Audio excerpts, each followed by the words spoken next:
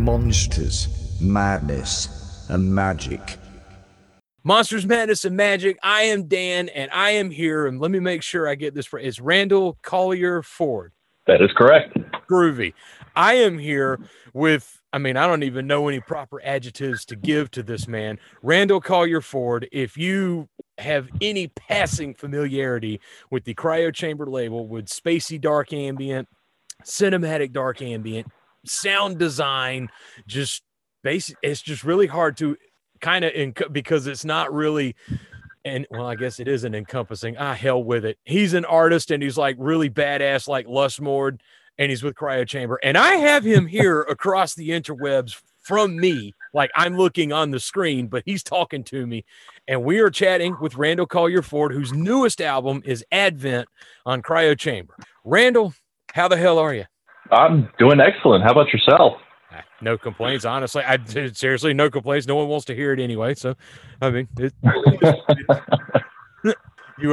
the album reception going? Very, very well from everything that I've gathered so far. I try to peek my head around wherever official posts might be to see if people are, taking well to it or if they have any critiques, because I definitely like to hear other people's critiques on any records I might put out, because it's, at the end of the day, it is my child that I'm creating, but I also like hearing what people like of what I make and want to hear more of or hear less of, interesting ideas of, themes and things like that, that really get my imagination going as well. And that back and forth, that indirect back and forth, kind of feeds into the motion of things moving forward to another record down the road or other ideas down the road. So we need to, I'm just going to go ahead and jump right into this. I will circle back, but the elephant in the room, and by elephant, some of the, good God, it's just stunning. Like for somebody like me who has diarrhea of the mouth, having difficulty just finding proper adjectives to describe just the timbre of this album. But ladies and gentlemen, for the kids playing at home, for following along, if you will, go to Bandcamp. I don't know if it's on Spotify, but the hell with Spotify. Go to Bandcamp and look up Cryo Chamber, look up Randall Collier Ford, follow the link that you followed on this thing, and just look at this artwork. So before we even go back to where you came from, I just need to know, where did this album... You got to tell me, this album doesn't just pop up. This isn't like Mr. Stay Puft and Ray's Head. It doesn't just pop in there. There has been an impetus to this. I got to know. This thing is so inspired, and maybe it was a fever dream. That's a hell of a fever dream, man. You got to at least give us a teaser about like where this thing came from. Well, there's actually a lot of different sources or advents to this thing. It kind of came about after finishing the first trilogy, and I had started working on the follow-up semi-full length, or I guess it was more of an EP, Apex, that came out just months after Promethean. And it was exactly at that time when I had released Apex. I had already just begun the production process for Advent.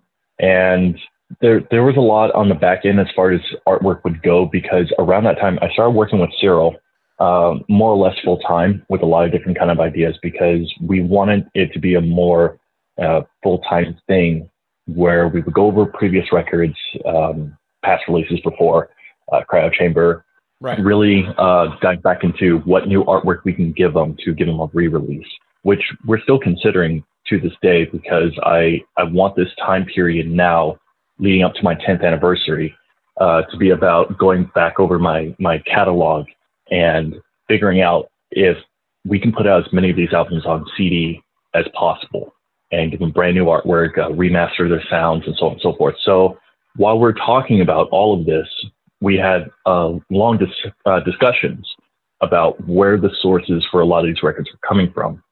Especially the previous trilogy, but what these inspirations would be moving forward, what those previous things will look like for the future.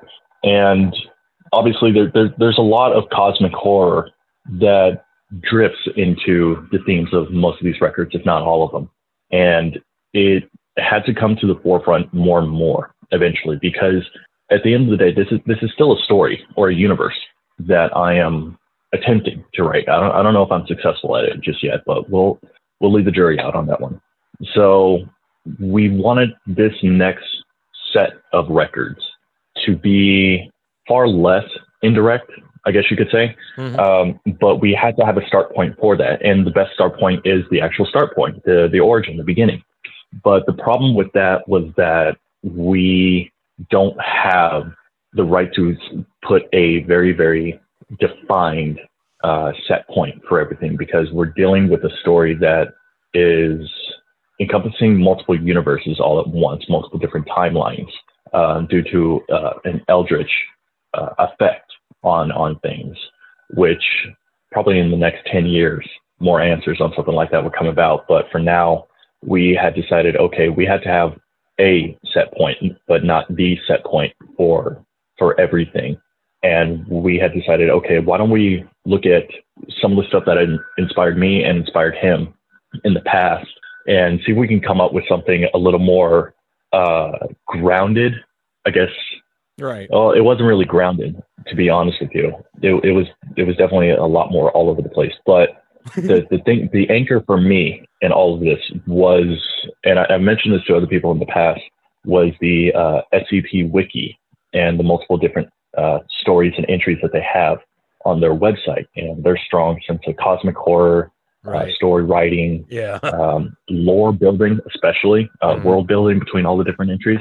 I thought, okay, that's a good example of what we could do as far as making non-canon universes that still do tie together. So why don't we do that with a strong sense of cosmic horror from the likes of H.P. Lovecraft, but instead make it more fantastical. So it became this really, really hard tug and pull between him and I, going over ideas and trying to figure out where would be a good place to pretty much set the flag on this thing so we can move forward. And I'd say we went through about 3 different sets of not just ideas, but also aesthetics as well. And in all honesty, I think the music in the record definitely reflects our progress, our thought progress in creating what this thing eventually became. And it actually made me really happy when I saw someone write out that it felt like they were listening to a story unfold, how things were moving to the next chapter, to the next chapter, to the next chapter, but it was all seamless. And in my mind, that makes perfect sense, because that's pretty much how we came up with this album. It was chapters for us, and landing on this one from where we started, aesthetically speaking and also musically, it was a kind of aha moment. I think it was, because Joe had come to me after we did another refresh on artwork ideas. He said, "Hey, I have this great idea. Let me just draw a little sketch for you real quick to give you a rough idea of what I'm thinking about, and we can go from there." I said, "Okay." So I took a look at it, and it was a crude drawing that gave the exact idea of what he wanted to portray.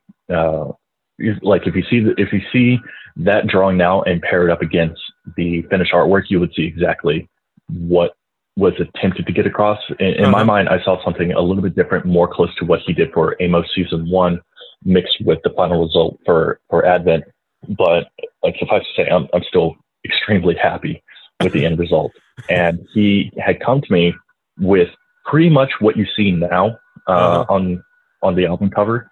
And we had talked at that time. The only thing that was really different was the priest in the center. Yeah.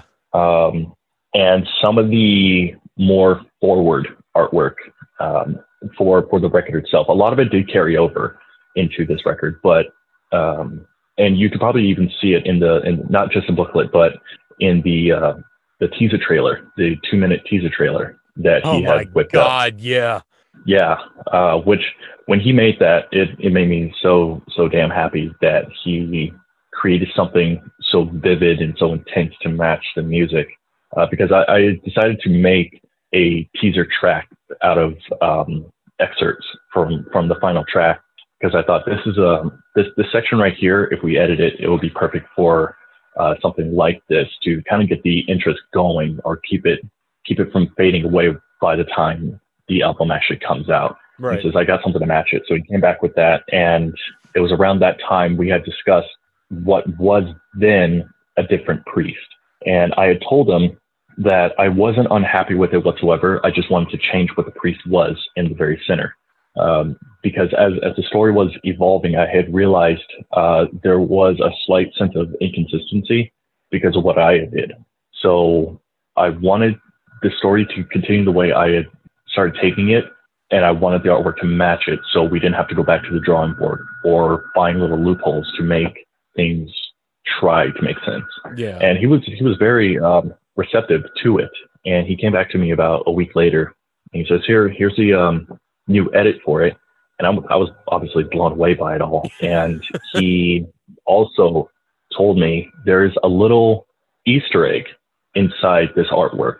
And he had Rodin and Gallifreyan all over the front of this thing, Advent.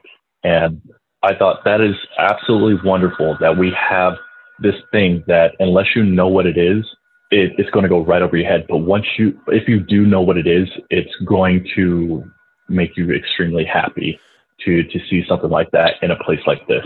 I was gonna ask you about the your particular font choice. So you went ahead and let the rabbit out of the bag, and that's cool. They just that the font choice, the aesthetic, the timbre, as I said, just the presentation of this, man. Black metal bands, Behemoth should fire their set director and get Cyril, because this is exactly what they were going for. They're just when you release that teaser just on Facebook, I think it was like a 10-minute clip or something. And it just showed briefly like the live, just the live model. And it set the stage so much. I liken this. I don't think I may have actually mentioned this in the review or wrote about it, but as far as with your storytelling, I'm getting the Lovecraftian feel. I hate bandying that term around, but in this case, it's absolutely true. I'm glad you said Eldritch and, Lovecraft, so it keeps it in that. So I can use the term, but Lovecraft, Derleth, Block, but it almost felt like even Burroughs, where if Robert Howard and H.P. Lovecraft were buddy, and we got Conan and the Dark, those barbarian inflections. So imagine if Lovecraft and Edgar Rice Burroughs were buddy. What would happen? Because that's kind of the thing I'm taking. There is so much to digest with this. It's of course images everything, but with dark ambient, I mean, it could fly high, or as I have found out, it could crash and burn. But it's all about building the worlds. It's all about just building the aesthetic, the essence of it. And I mean, y'all nailed that. So before we delve even more into that and talk about it, we'll kind of take a little rewind. So let's go back. You said you're coming up on 10 years. Is that 10 years as a composer or 10 years just with Cryo Chamber? Actually, 10 years making music solely under my name. I've actually been making music for 11 years now, altogether when it comes to dark ambient and drone music. I think it's about 11 years since I came out with my very first demo tape for the Temple of Algalagnia way back in the day. Give me just a moment real quick. Yeah, sure. Moments later. All righty. Are you still there? Yeah, man. You good? Yeah, totally good. We're doing some fixes on our internet here at the house. It's fine, man. I find it refreshing. It's nice to hear that someone's human. That's because it happens. So 10 years in dark ambient. And I was going to ask, I don't know if your train of thought got completely derailed, but I was just going to ask, like, why dark ambient? So it's a story I've talked about in the past. I haven't really talked about it too recently. When I had come home from the Army, things weren't easy for me, especially sleep around that time. And I was 19 years old when I got home. I had only served for just over a year. Came home with a limp and just the inability to to let go of my thoughts whenever I was, left alone with them. So sleep wasn't really easy for me. So I had used dark ambient as a format for sleeping, or to just kind of allow my thoughts to go somewhere else. If they're going to be racing a mile a minute, it'd be better for me to let them embrace storytelling. Yeah. When it comes to dark ambient, and that's what I truly loved about it growing up, listening to Les Mord, Peter Anderson, and a few other of the Graybeards. And I had about 2 of their records around that time. So I put it on, I'd listen to it, I'd fall asleep. But after some time, you know, when your mind and your body gets into a repetition, it's almost like you're on autopilot. It knows what to expect. It responds to it without you truly acknowledging it. My mind started doing that with the music, so I couldn't really sleep. And for the longest time, I had no real solution for this other than medication. But after a while, medication isn't exactly the road you want to go down, at least not permanently. And I came up with the idea after talking with some friends about it, because around this time, I still had a lot of friends from all over the world, and a lot of friends locally before I got into the heavy metal scene back home. And they all told me, well, why don't you just make a record? I thought, well, I don't think it's actually that easy to make a record. They said, no, let me walk you through this. So in a very, very rudimentary way, they helped me set up my very first DAW system. I was using Reaper at the time, and they were helping me find sounds just all over the internet, samples, VSTs, methods for just producing, editing, all this different sort of like very, very base level stuff. And it kept me going. It kept me busy. It kept me focused and excited, because I started hearing results of what I was doing, and I fell in love right away with the act of creating it. So it was around this time when I had finally finished this record, because I was making a record basically for myself. So I could find new ways of coping as I was moving through life. And I had a friend, we don't talk too much these days, but we still talk from time to time. It's the fiance of the bassist from Wu-Tang, Helga. Oh, wow. She came to me.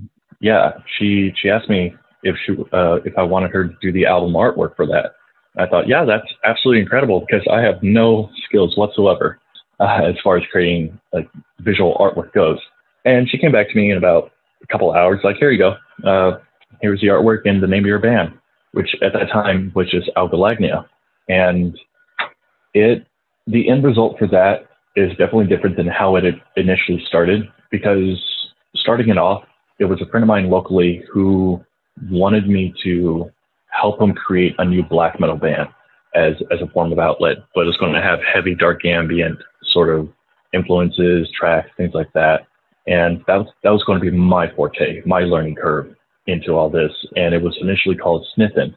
But after some time, he kind of dropped and said, it's all yours. Do absolutely whatever you want with it.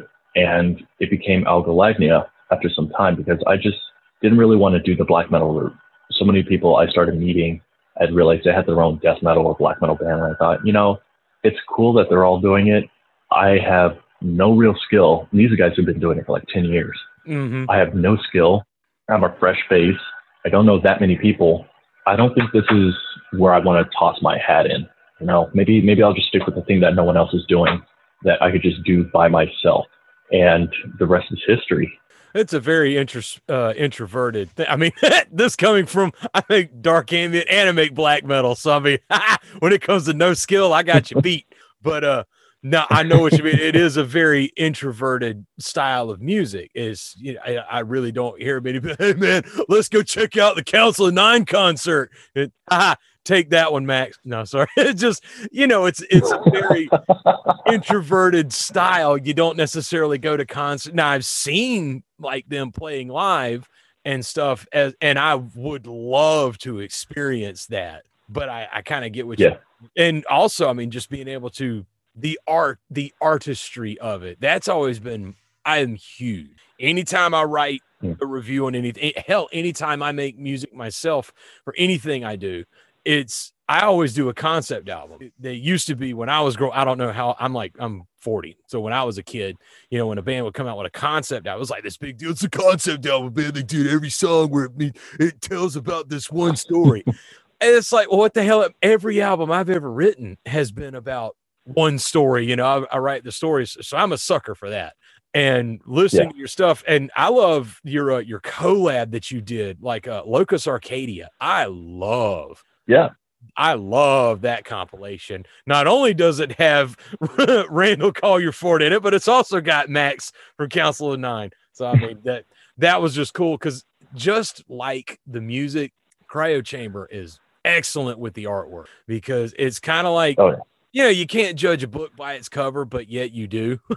It's one of those, you know, you got to listen to the music, take it for its own merit. Yeah, it's fine. But, you know, if the cover sucks, then I might not enjoy it as well. But one thing about your artwork, especially in this newest one, is it's jam up.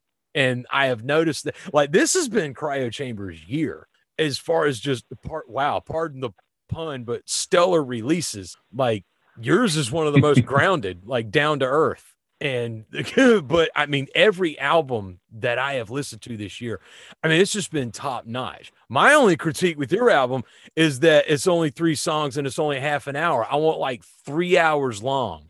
And so, but no, well, I don't know if we could afford putting a 3-hour long album on multiple vinyls. Very true. That is always the crux, the catch-22, if you will.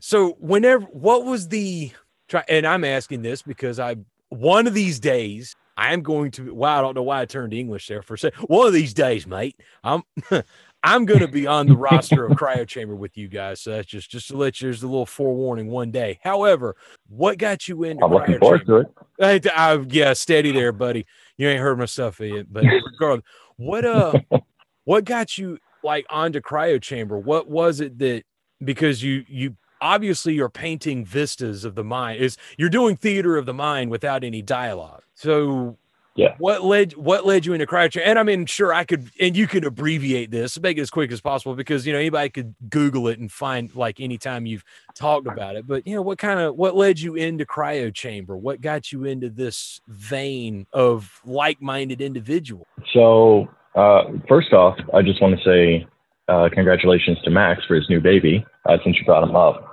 Oh my God, that's right. I totally forgot. Yeah, I'm sorry. Yeah, congratulations, Max. Sorry about that. Please, I'm sorry. Totally fine. Second off, I was approached by Simon to join the record label, and this was just after I had released. It wasn't Divivis, was it? I think it might have been. It was. I had already released Philosophia, that super long record of mine, and I think Divivis came immediately after that. And I was working with Kalpa Mantra at the time, because that was my only outlet that I had access to when it came to very, very low production costs on my end, and also getting as many eyes as possible. And Simon approached me.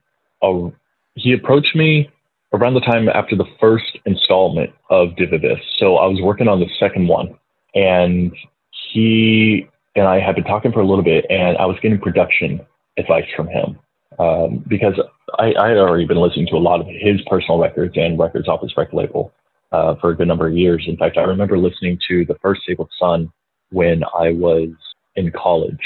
So just after I got home from the military, I think it was about a year or two after. So I was 20, 21. And I remember listening to Atrium Carcerate when I was in high school. So at that point, it was already pretty big for me to get advice from him. Yeah.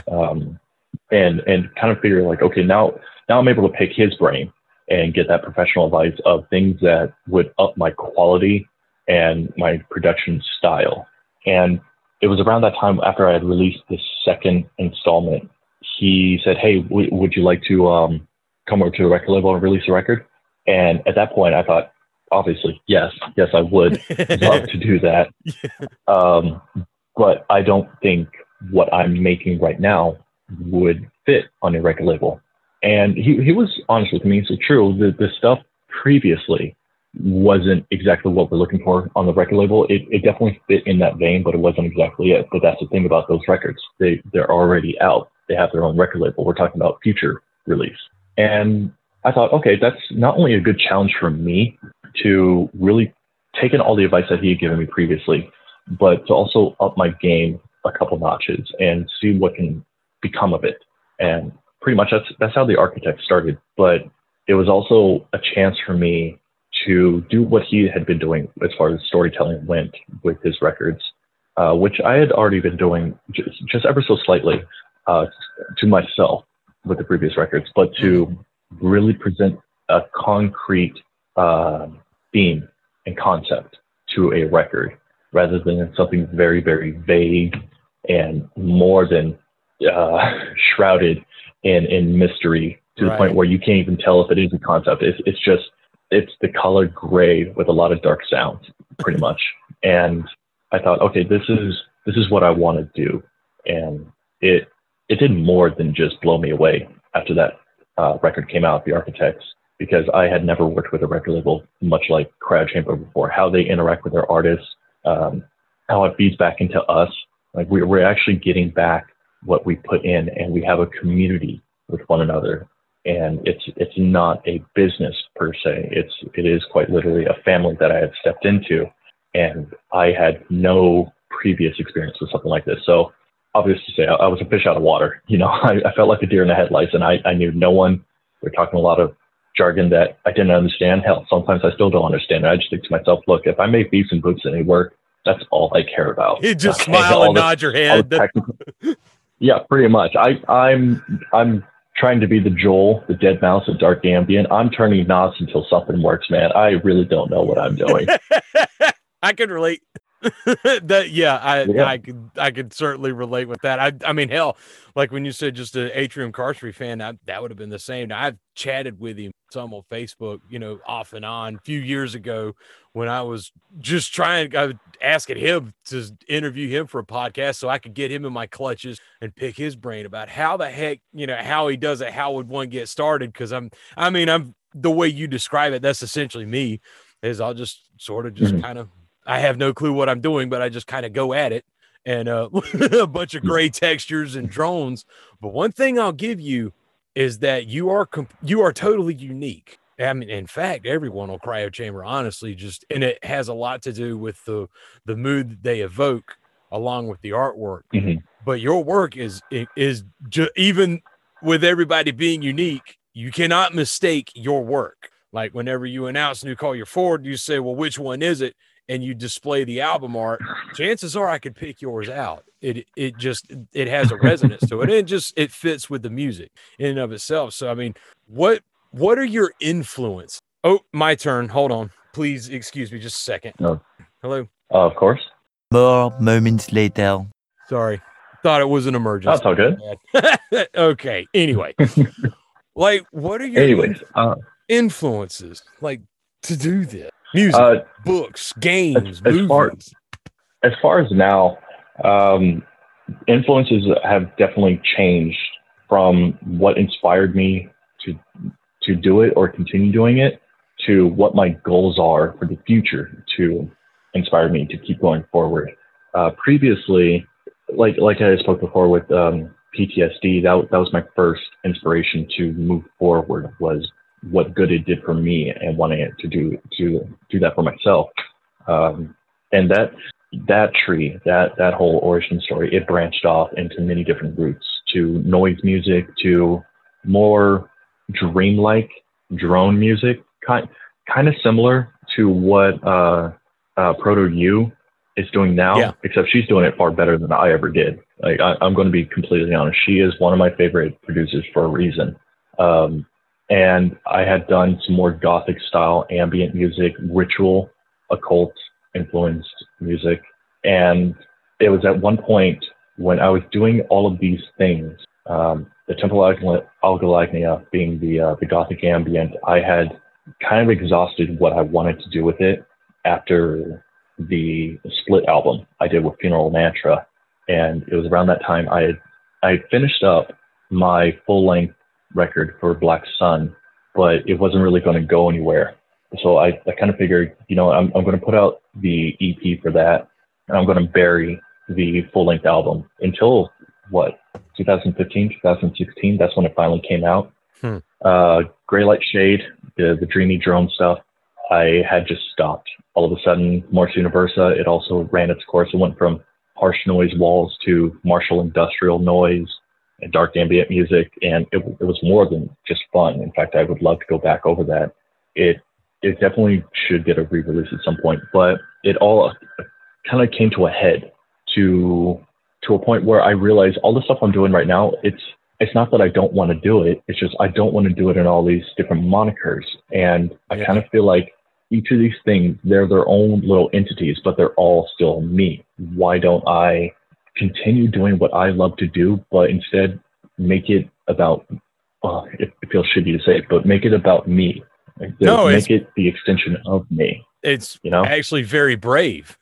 I admire that because I'm listening to I have had the same problem for decades. I admire the hell out of that. I read that you actually said that in an interview. So I mean, I feel you. Yeah, it was definitely that little light bulb moment when I realized, why spread all this shit out? It's all still me. So why not just do it under my name? However I want to do it, not be stuck to a genre or a theme of like an aesthetic or anything like that, a musical aesthetic, and just kind of do whatever the hell I want to do. And that's how Dark Corners kind of came about. It was all those different corners of my mind of what I loved making, and just wrap it all into one all-encompassing record. And that became its own beast pretty quickly. There was still a lot of this similar influences from the past leaking through with those records. Mm-hmm. Influences of Pain, all the way to from personal stories to fantasy concepts, things I really, really love, spiritual outlets, mental outlets, even mental and emotional. Like Our Gods Never Sleep was definitely quite a different experience to produce, let alone actually put out and see that it was more than just the oddball out among all the records under my name. It still is to this day the strangest record I had ever produced. And I don't think anything I'm going to make in the future will match its strangeness, its oddness, when compared to other records in my library.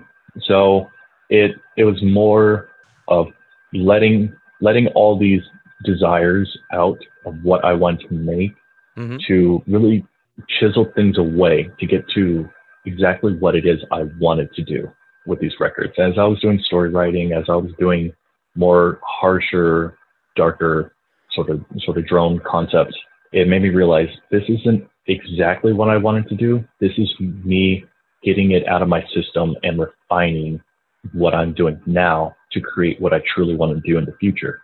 And that all led to The Architects. And it helped me realize, once I got the trilogy complete with Cryo Chamber, I want to actually build a world. And I don't want it to just be confined within solely music. And I spent probably about the good part of the last 3 years while producing this record, Advent, making other forms of music to tie into the worlds that I have been building, these interconnected worlds and storylines.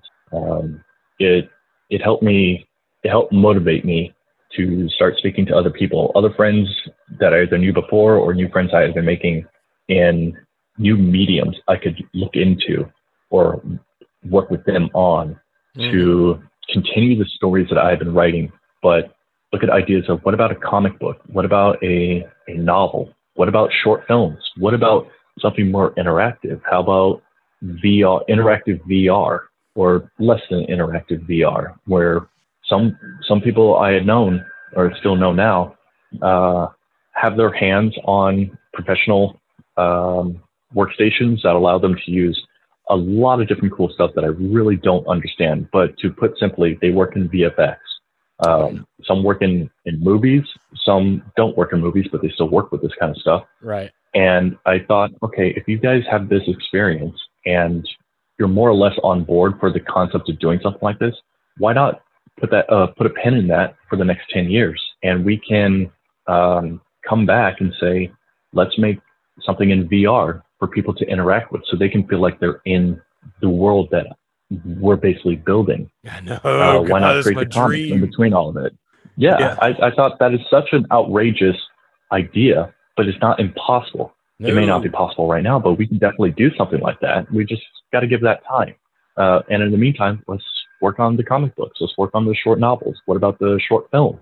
Because films is something I would definitely love to do, as far as pushing stories forward and letting people digest what this universe truly is, what this multiverse truly is. That's freaking brilliant. I feel like, God damn it. Why am I a country apart from you? Because I feel like I'm talking about, like, we're on the same. I know it's not, it's just, I've done the same thing. The album I came out with this past year, I've been doing exactly what you've been talking about, coalescing everything and building it and making my own worlds diverging along similar paths, comic books, video games. It's just get out of my head. No, seriously. I completely agree. It's what I've had to tell people just as an aside is, with music, it's like, there's no money in music. Well, no, there's not, but you use the music as a commercial, as a springboard for other things you do.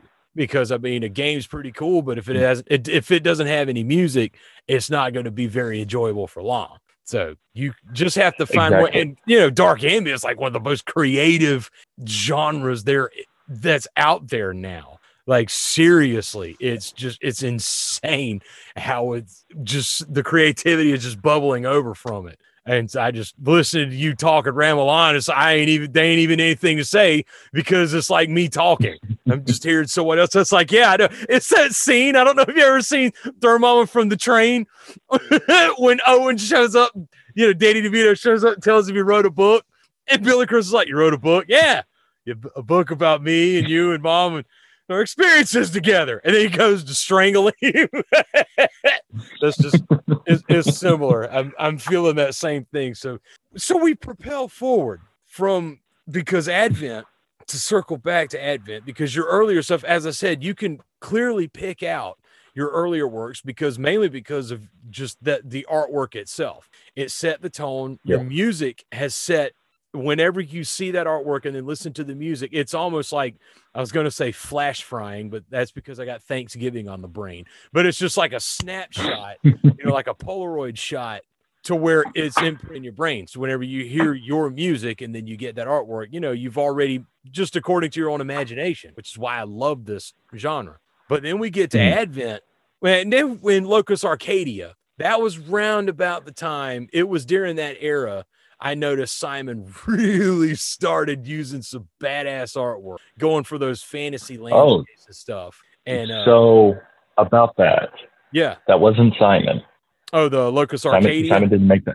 Yeah, he did not make that artwork. Oh, and that's fine. Just the other albums around this time as well, they have a similar motif, and some of your stuff that I noticed, you started going in a very sci-fi way. So I actually kind of contribute a lot of what spurred me along to kind of where I'm at in my music, in my writing. Well, because I listen to you a lot whenever I write, but like with the way you went sci-fi. And I say I'm a big Masters of the Universe fan. And so that whole Space Barbarians just that just jives with me so well. It's just, on the one hand, you got furry boots and furry underwear, bangs cutting your hair, but then you're also holding a laser gun with your axe, and you've got like a repulsor sled turbo motorcycle thing. And then you're on this lost civilization planet thing with decrepit castles and stuff. That is so my vibe. But anyway, I'm just at the expense of rambling. It was around that time that I'd noticed the artwork started to change with some of Cryo Chamber's releases. And so now we get up here to Advent, and you've already mentioned you're building worlds, and you've kind of already said that this is just the beginning. So, quite literally, are you working on like a full length? You've got a whole lot more ready to go, or are you just taking this more organically and just kind of whatever? Like Max makes me sick. I was like, so, because after he did Dogma, and then I think it was Trinity after that, and then he had the Tombs albums. He was part of the compilation. He's like, yeah, just kind of do whatever, just whatever I feel like doing, I do it. It's like, you make me sick the way you could just sit there and make that stuff. And it's just, whatever. Yeah, I'm kind of the same way, but it's more of the flow of what am I in the mood for as far as what kind of story do I want to tell right now. I still go with that flow. There's a lot more structure now, and yeah, in the future there's extremely much bigger plans as far as the next full length would go. It's story wise, it's so let me back up here just a moment. To give a little Right. context, there's going to be a lot of tie-ins now that Advent is out because Advent is, like I said before, it's meant to be a single pin, a single origin of a lot of stuff because a lot of things have been thrown out there. And Advent is supposed to be an anchor to start showing how the roots connect. And you keep bringing up Locus Arcadia. There's actually a lot behind that moving forward. So initially, the concept behind Locus Arcadia was I come to everyone to ask them if they were interested in making this record together. So Max, Duncan, and Bruce, I got them all in a chat after I had read a comment, someone discussing the Remnants record and saying it felt too spacey for them. And the first thing that pops in my mind is, well, I want to make a space album now that you bring it up. So I talked to them about it, and immediately they all just said, yes, let's do this. And I said, cool, awesome, let's get started. So we all just started going over a bunch of different concepts. We roped in Simon for bouncing ideas back and forth with him. And long story short, we had made the record to be an ode to sci-fi records over many, many different decades, while tying it all into a story. We all tell our own little parts, but we're supposed to give off our homage to previous producers of the past. And what was really cool about that was we all had our own ideas of what we wanted to do for Locus to either turn it into a series or do something else with it. But as time went on, we were all still doing our own thing. And I pretty much filled up my own schedule a little too much to give myself room to come back to them and say, hey, let's do a second entry. So I know Duncan started his new musical project, and he roped in a new chapter for the Locus series. So he had a lot of different great ideas to say, here's how we can start moving forward with other space stations, other Locus entries, and so on and so forth. We thought, okay, that's a really good template for us to move forward because that's just less work for us to think about, but we just never came back to it. So he took the first steps, and he already did that for himself, but he made his own story around that, but it's pretty much kind of in the same universe. You would have to confirm that with him, but the concept is all still there. Then Simon also gave a shout out to that with one of his latest Sable Sun records, Transmission from Locus Arcadia. Mm-hmm. And that was a nice little nod for him to say, like, okay, these things are all connected. So around this time when I started singing stuff like this, I had already in my head started building the interconnected spider webs of how stories could intertwine with one another. And I had involved Locus Arcadia into that. And how I wanted to do that was a more grounded storytelling medium to tie into that. And where it ended up right now, as far as on the board would go, is before Advent came out, I had started the Amos series, which around the time of Promethean, I had already started building for opening up these worlds to a new character, because Promethean already had its character, while Architects and Remnants had more of its conceptual atmospheres for worlds for you to imagine. So something more grounded had to happen. So I created fake little organizations. And so there was Project Tomb, who was in charge of building the AMOS anti-corruption software or hardware, really. It was an AI system meant to combat against what was essentially the effects of this eldritch creature or thing, this entity that is part of my mythos, my pantheon. And in doing so, I had created the director of Project Tomb, whose name was Daedalus, who was father of Icarus, who was also one of the points in the Remnants record. So I thought, okay, we got to tie these two characters together, but we got to give them both their own independent stories. because I really wanted Daedalus and his story, but how I wanted Daedalus' story to unfold was to first create an origin point for their world, create a time period where he's being the director of everything. So I created the Amos series, season 1 just being the birth and death of Amos in a new kind of format of music, season 2 being the musical concept of Daedalus going about being the director with Amos and finding Amos finally to create this defense network. And season 3 is more going to be this new next entry that I'm working on now. And his story in this would be the discovery of a place called Locus Iri. Now, that place is actually not part of my mythos. It's part of another band who I've been working with hand in hand recently while they work on their next record. And it's a band called An Axis of Perdition. I grew up listening to them, absolutely loved all their influences from Silent Hill, H.P. Lovecraft as well. But their strong sense of making industrial black metal very, very raw in your face, a lot like Anal Nathrak. Yeah. And moving forward into strong storytelling, I thought that's who I want to work with. But they came out with this ambient record in between their previous record and what's going to be coming next. Which I don't know if I was actually supposed to say that they have a new one coming out. But anyways, we're not going to say more about that. But that's fine. I'm sure the 5 people that are listening to this, that it'll be fine. Your secret's safe.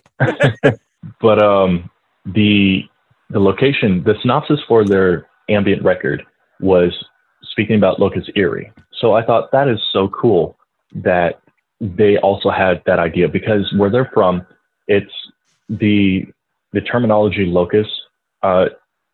It's not that it's common, but it's from that region of the world where they're from. Mm-hmm. So I can understand that they would have that in their back pocket to use.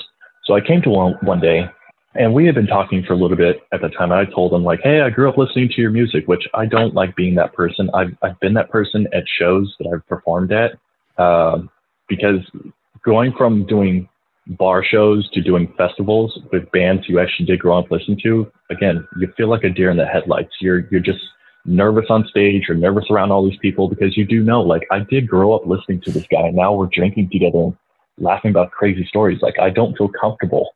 This is very uncomfortable for me. Yeah. So it was the same thing with him.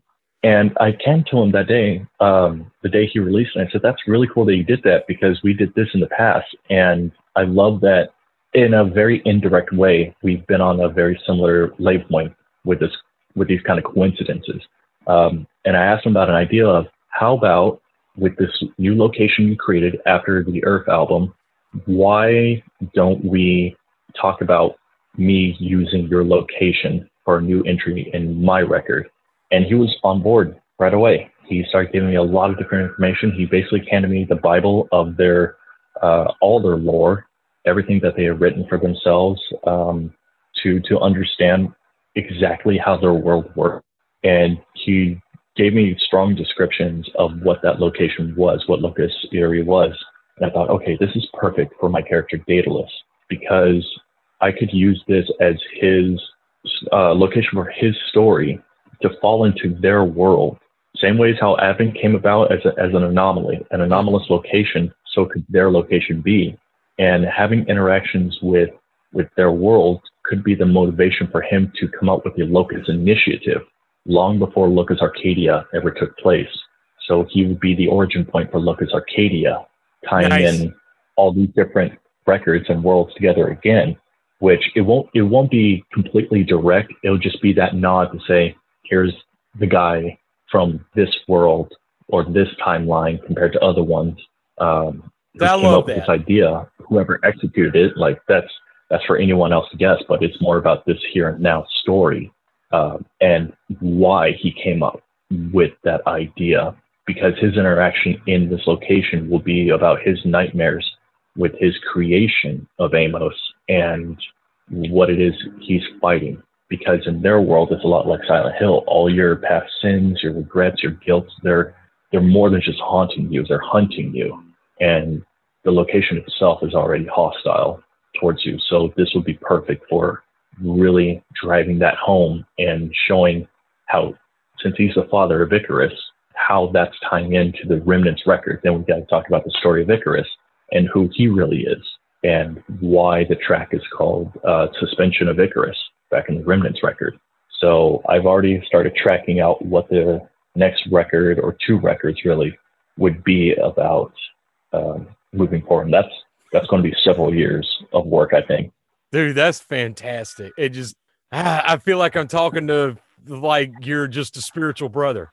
I got some shit to lay on you, and I'll just go ahead. Yeah, I have actually written a couple of songs. All of my albums tie in together, and I do the same thing. Like song titles tie in or make direct reference to worlds, or because I've been building a universe. But you know what's really interesting is that this point with Locus Arcadia, and you talked about this timeline, and then Locus Iria, is that mine could potentially what I've written maybe be set in the same universe and just kind of bump into it. I'll fill you in on that later, but I mean, like there's a space station and an entity and stuff, and it's just the way that it builds off. And I remember I did that because one of the songs I wrote a couple years ago, I was listening to you, and I remember reading the album descriptions, and I was like, oh yeah. And then I would just start writing, and then I started trying to either play with dark ambient, or then I get disgusted and just go and make some more metal. But then it would all come back, it would tie in together again. And so hence my super space barbarian, decrepit, H.R. Giger-ish sci-fi Lovecraft stuff. Yeah, it ties it directly. That's incredible. And I'm recording, so I can't get into too many specifics yet because some of it's still in pre-prod. But regardless, that is, so you've got years waiting. Obviously, I mean, like, have you already you've got that one band, and forgive me for not remembering who they are, but so you've already reached out to them. Now, have you got anybody else that you've roped into furthering the storyline? I mean, is this kind of like your game plan, or again, are you just kind of going at it as it come what may? Come what may, really, because how I want things to actually pull forward. Working with Perdition, it's not only going to be a long undertaking because I'm stepping into their world and their rules, right? To write my story. How I want everything to tie together. It's supposed to be a very, very strong undertaking to really push the genre forward this time. I don't know how I'm going to be able to do it. If I might want to reach out to other musicians who I know or respect who would be interested in doing something for a track or two, especially considering some of the concept, or not really concept, just more ideas that we had talked about, what he had envisioned for the musical aesthetic for his location, and what I had envisioned for my record being involved in their location. It was pretty much one-to-one, but execution would definitely be different. And how I've done very similar things in the past, just for myself, like the Session 3 tracks, I put a lot of jazz and electro sort of sounds into it to make a somber sort of track.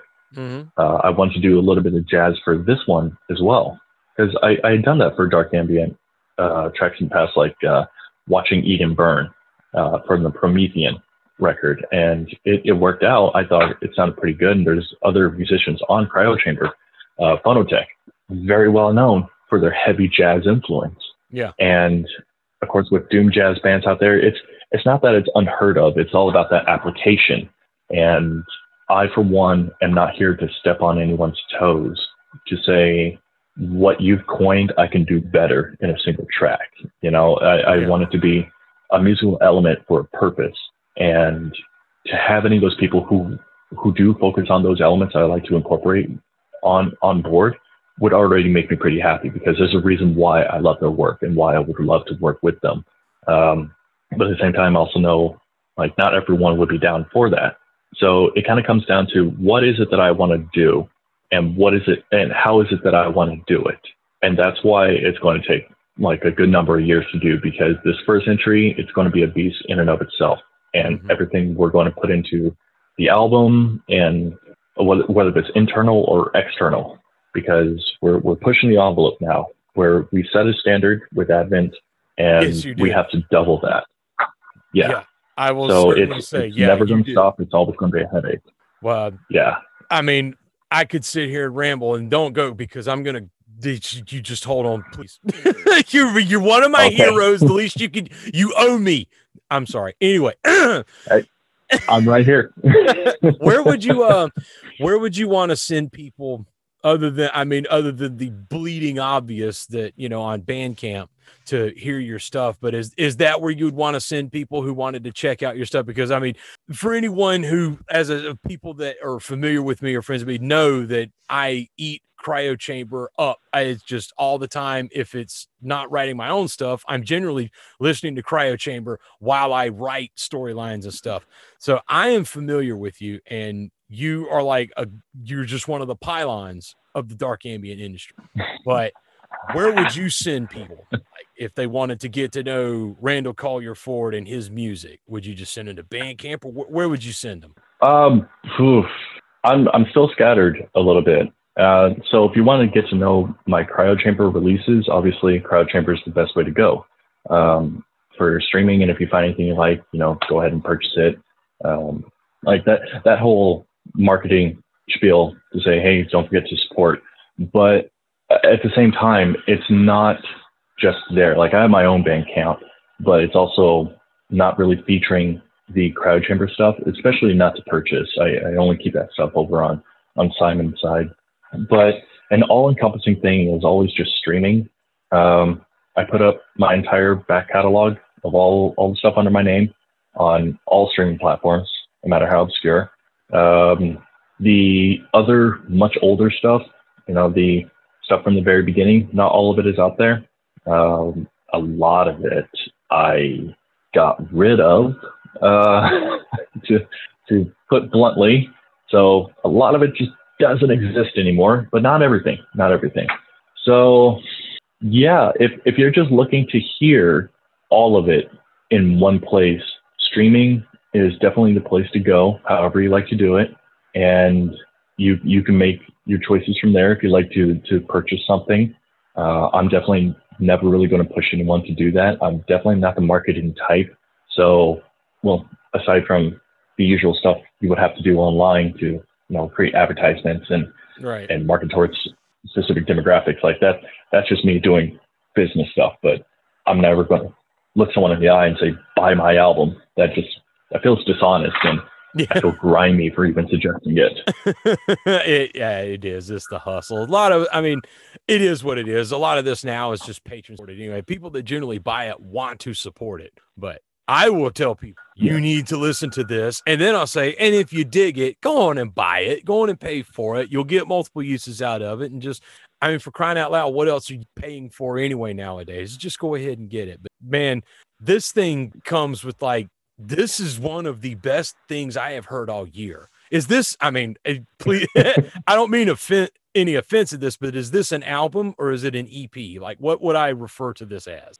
This is a full-length record, only because it was engineered specifically to fit ever so tightly onto a vinyl disc, because I had a lot of ideas to make it a lot longer than what it is right now, but I wanted it on vinyl. So I'd say that it is a full-length record just because I think 12-inch vinyls are the set standard to call something a full-length record. Okay. Well, then in that case, since we hear it from the artist's lips himself, this album, seriously, this is one of the best albums I have heard all year. I am nobody important, and I really don't do those whole album of the year list things other than just I might put a whole bunch of them that I enjoyed, or I'll go and find my most played list and screenshot that, be like, this is what I listen to most of the year, which sucks because I'm a grumpy old man, and so it just ends up being Demu and Flesh God and My Dying Bride every year. But on Bandcamp, it has a most listened to or most played. But anyway, this, seriously, everyone listening, you need to check this album out. This one, I don't know, that's exactly what it is. There's a je ne sais quoi about this thing. An album to perfectly capture all aspects of presentation. This thing does that. The first one the first track, The Beckoning Absurd Shapes, is eerie. And then you've got that lilting I mean, it's not a doo-doo, but you know, it's almost like this Middle Eastern feel to it, but it's not, because it's South America. If you read the narrative to it, it's describing it, but you feel ultimately like you have stumbled upon a ritual that you were really not supposed to witness. And that's this whole album. So if you like the sound textures of his earlier work combined with some even martial industrial elements, just listen to this thing and then buy the digibook, because that thing's awesome. The artwork is fantastic. Randall Collier Ford, man, thank you so much. Of course. And I will say, although you did give a pretty good synopsis of that record right there, that was actually spot on. I will say this, once you get to that third track, I think it'll all make sense. Just the sound of all the drums beating, you'll realize you stumbled across that ritual, and then you stumbled in front of a god. And there you go. Perfectly encapsulated. So I have been Daniel. I have been with one of my musical heroes, Randall Collier Ford. I think I was able to hide my gushiness pretty well for the most part. So thank you all for listening, and I will holler at y'all later.